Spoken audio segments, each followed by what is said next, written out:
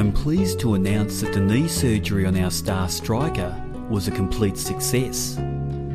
Unfortunately, the lobotomy failed.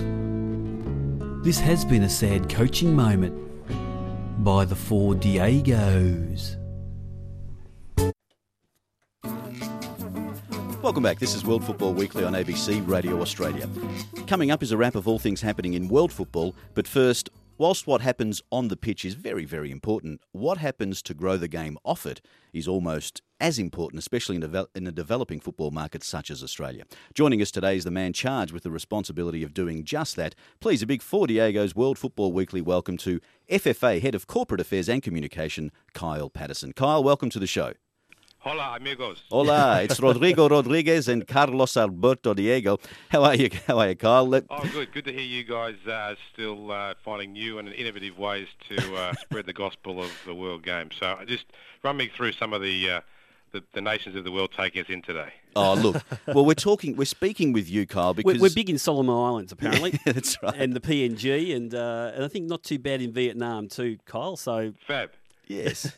Well, fabulous. Mate, with a guy, who's got a title like Head of Corporate Affairs and Communication, it sounds like you're working a little bit too hard for us at the FFA, mate. It sounds like an exhausting job. Now, you've only been doing it for a relatively short time. If that was us, we'd be burnt out by now. How are you feeling? Well, look, as you say, the euphemism is it's an issues-rich environment, which means there's all sorts of stuff happening in the circus, but I tend to love it because anybody who wants to live or work in football has to understand that it's passion, it's not logic, it's not rational, but it's what makes our blood course through our veins, and I love it. And I'm tragic, as you know. I've devoted a lot of my waking hours over a lot of my life to this beautiful game. It's been the university of life for me. I never made it to university, but I don't think I missed much because I was able to learn all the things that matter by travelling as a backpacker at the start, following football, and ended up, I think famously, I was standing on the terraces at the Bernabeu in 1980 when Nottingham Forest beat Hamburg in what was then called the European Cup final, and that really decided my course in life. I just loved the whole theatre and how important it was, and how it was much more important than life and death, as Bill Shankly would say. And you know what? I'm not one of those people that wants to pull on a corporate hat. It's in my title, which is probably a bit of a misnomer, because for me, football's not about the corporate side. Football's about the fact that for most people, Monday to Friday is the boring part of the week. It's Friday night, Saturday night, Sunday when the football's played. That's when you come alive. So I might have to change my title down the track to be Director of Showbiz rather than Head of Corporate Affairs. Yeah, that's good. just make sure Frank Lowy knows all about that, mate. Well, yeah, that's right. Now, Kyle, it's Carlos. Now, in another life, you were a media star that was quite forthright in your comments against... Hard-hitting, Carlos. Yeah, hard-hitting. You were almost a bit of a talisman with making sure that Soccer Australia were, keeping them honest with the way they went about doing things. Now you've stepped into probably the most important administrative football role in the country. What have you learnt now that you're in that role that you probably didn't know or understand when you're a media commentator? Well, look, I was lucky to have a fair transition from poacher to gamekeeper, as a few of my friends keep reminding me, because I left SBS and spent a year working with Football New South Wales on what was then a bid to have an A-League team, which was we actually called Sydney FC, and it went on to become a very successful club and champion in year one of the A-League. But I did spend probably 7 years out of football directly, working in commercial and marketing jobs. So I guess I had to slowly reprogram my thinking from being what blushingly might be called a hard-hitting journalist to becoming a propagandist and spin doctor. Right. Now, Kyle, as you mentioned earlier, you were you've loved, you've lived and breathed this game all of your life. And just as much as anyone, if not more, the shortcomings of the game in this country. Now, what's the one thing that you're hell-bent on fixing before you go on FFA long service leave in 2025? Yeah. Well, for me, there's I'll tell you my story quickly. In 1966, I got the shock of my life when I went to primary school for the first time with a football under my arm, to kick around and got told that was a wog ball. I was a wog baller, and I just couldn't fathom what they were talking about. So in my lifetime, I've seen not just that we're no longer wog ball. I've now seen mums, girls, old blokes, young blokes, everyone playing this game. So we've achieved that. We've achieved the purpose of moving from what was probably the periphery of Australian society in the 60s to the mainstream, and that's been fantastic. The next step for me very clearly is that we go from not just being a mainstream participation sport to being the mainstream choice for people to watch on television, to attend matches, to buy merchandise, because clearly at the moment our strength is our numbers at the grassroots, probably 1.7 million people in our known player, volunteer, referee base. But until we've got that connection with the professional tier, I mean, one of the things I'd love to see is that every time a Socceroo game goes on sale in the future, and we'll get there, what happens is that the football family gets first pop at it. We sell at everything. We don't have to spend $1 on advertising. We're a fair way off that at the moment because we haven't done a great job connecting and showing the relevance to the family who take their kid to an under-6 sign-up day, which they'll do next year. What's the relevance for that family and that kid to the A-League and the Socceroos? We've got a little bit of work to do there, so that's my stretch goal, if you like, that we suddenly turn a lot of the current players, referees, participants, volunteers, and they do a fabulous job, but we make them realise that the Socceroos and the A-League are a part of them. They're actually the owners of these teams. It's a national team. It's not a team that belongs to Holger Osek or Kyle Patterson or anybody. It belongs to every one of those 1.7 million people. We need to not just say that as a bit of rhetoric. We need to make it true. We need to communicate to those people, make them feel that they have the accessibility, take the players to the suburbs. Whatever we have to do, turn our strength in numbers into our commercial strength so that we've then got the commercial resources and the capital to feed all the game. At the moment, we've got many, many mouths and probably, in fairness, not enough capital to feed them all. So that's my goal long term. Here on World Football Weekly, we're speaking with FFA Head of Showbiz, Kyle Patterson. Yeah. Kyle, it's Carlos again. Now, there's no World Cup bid to worry about. There's no expansion plans for the A-League, not for the foreseeable future anyway. There's plenty of clear air to work with. You've got 30 seconds, mate. What's a strategic plan to do everything you just talked about at the FFA? Yeah, well, look, you guys will get very excited, I think, very soon. We're going to have, I think, a really great brand campaign. Now, that's advertising agency talk, but I'll say it, brand campaign, which is basically a campaign, driven by a television commercial, driven by communications. Let's call it something different. We're going to excite the football fans of Australia about the next A-League season. We've got a really, really direct message.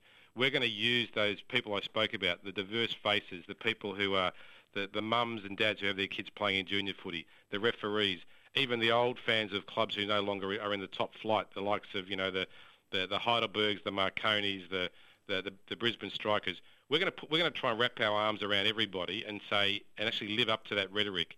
It's your game. You're part of the game. You love the days you're on the terrace. You're never more alive as a football fan when you're at the game. And we're going to try and communicate that. We've got probably I'd call it a teaser launch sometime in the first week of September. That'll take us through all that month, obviously bobbling below the surface because, we're not going to go and compete with the AFL and the NRL because they dominate the media and they dominate TV in that period. But we're going to bob out with our new strategy. The first thing, of course, is clear air. We start the season when those other major football codes are finished. We bob up in the first week of October with a fabulous lineup because there'll be the kickoff of the A-League plus a World Cup game on the 11th. And basically, I'll be looking at you guys, and I'm happy to come back on the show. Once you see and feel and touch this campaign, if you're not excited, I've failed, but I don't reckon I will. I reckon I'll excite you guys. I'll give you something to feel proud about and assertive about. And we're going to give you hopefully a television commercial, which when you see it, will be 30 seconds. It'll have you running around your lounge room singing your favourite football song saying, when can I get back to an A-League game? Fantastic. Mate, I've just put my boots on. I want to play. Yeah. Well, I mean, that's fantastic and that's really exciting. Now, Cole, just, what you just went through there is something that the FFA in the last few years, or actually, since probably the advent of the A-League, many people with the division of old soccer and new football, and you've touched on what you're trying to do there, connect with the old soccer. and that's a positive term for me, not a negative term. Yeah.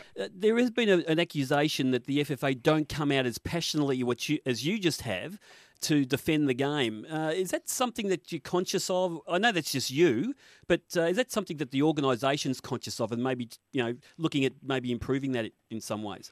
Well, look, in fairness to FFA and the people who've established over the past 7 years from scratch what we have, which is a national team that's been to 2 World Cups, Matildas that are the Asian champions and did a fabulous job getting to the second phase of the Women's World Cup. A professional competition, and let's not forget, because you guys like me, we used to love the vaudeville of the National Soccer League, but let's be serious what we've got now. First time ever, when the A-League came along, every game was live on television. Never happened before. Every player was fully professional. Never happened before. Every coach was fully professional. Never happened before. We only played in all-seater, what we'd call FIFA standard world-class stadiums. Never happened before. Now, we've sort of taken that for granted a little bit, and we've sort of tended to look at some of the gloomy things, and let's be upfront here. The global financial crisis has really knocked around the A-League, not so much because of what happens at the box office or what happens with TV ratings, but what's happened to the fact that we're a private enterprise league with owners who were using their business success from other spheres, whether they were in property or whether they were in software or whatever they were doing, whether they were selling hardware, to invest in football. The GFC, in many cases, knocked around these other core businesses that these investors had, and really, I think we've probably not taken enough notice of what that effect has had. So in the case of, and these are great people who invest in the game, Con Constantine, former Newcastle owner, exited his investment. It was nothing to do with the Jets. It was all to do with the fact that his core business, which was, a retail-focused business, was knocked about by the GFC. Same with the Biancos in Adelaide. They had fantastic supporters of the game of the old Adelaide United in the NSL and then the new club, and basically they had a massive hit to a property development they were running, and unfortunately for the Biancos, they had to exit the club. And unfortunately now, if you read the press in Adelaide, the Bianco family are in all sorts of strife about even keeping the business they had. So that's been the negative prism for people. I go back to saying what we've got. We've got 200 of Australia's best young players on professional contracts. We've got Aussie coaches and some foreign coaches on professional contracts. Live TV every game. Great sponsors that we never had before.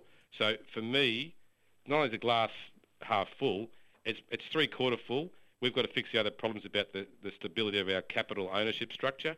That's something we can't do overnight because, if you read the newspapers, the US government came within 48 hours of defaulting. That's the wacky world we're living in. It's really hard to get some financial stability into any business, let alone a 7-year-old startup business called the A-League. So let's get some context around that. Kyle, as always, we haven't spoken to you for a little while, but it's great to speak to somebody with so much passion. Just before we let you go, an exclusive for the Diegos, Harry Kewell. Melbourne victory? Harry Kewell, I can only tell you what I read in the newspapers this morning, but let me say... Oh, come on, you're talking to the Diegos, Kyle. You know the inside news, not what you've read in the newspapers. Look, on behalf of FFA, I'll say this. We want Harry Kewell to be playing in the A-League this season. If Melbourne can do it or Sydney FC can do it, that's fantastic. We believe he would be a talisman for the league. He'd be a rainmaker. He's probably the greatest ever product of our country. However, based on the Melbourne victory, having spent a couple of months trying to stitch up a deal, they've obviously said today that there's a deadline. Let's hope Harry and his manager can see their way forward to meet that deadline. If not, it still means Sydney FC, as far as we know, have got an offer on the table. And of course, FFA, which is on the public record, have said we will support any club deal that Harry does because we accept that he would lift the tide of the whole league up, not just of the club he's playing. So there is still the means for Harry to come in, but I think obviously with sort of roughly 8 weeks to go to kick off, clubs and footy departments and coaches are very nervous about saying, okay, if we're going to have this Harry come in, we need to know soon because we've got to build a whole heap of not just football and team matters around it. We've got to obviously build marketing campaigns and what have you. So I'm hoping that we can get through this. The delay is never good because idle hands and idle minds think the worst sometimes. So let's hope that this is just a blip, not a end of section for the Harry Kewell homecoming.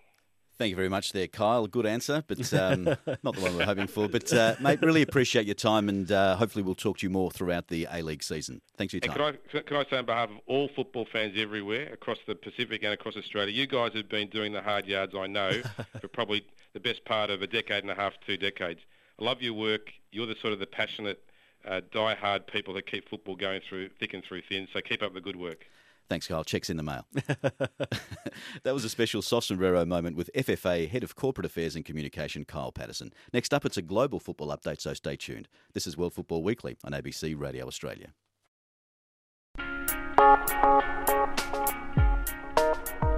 I've had teams before that if you told them to play with the sweeper, they hired a maid. This has been a sad coaching moment by the Four Diegos.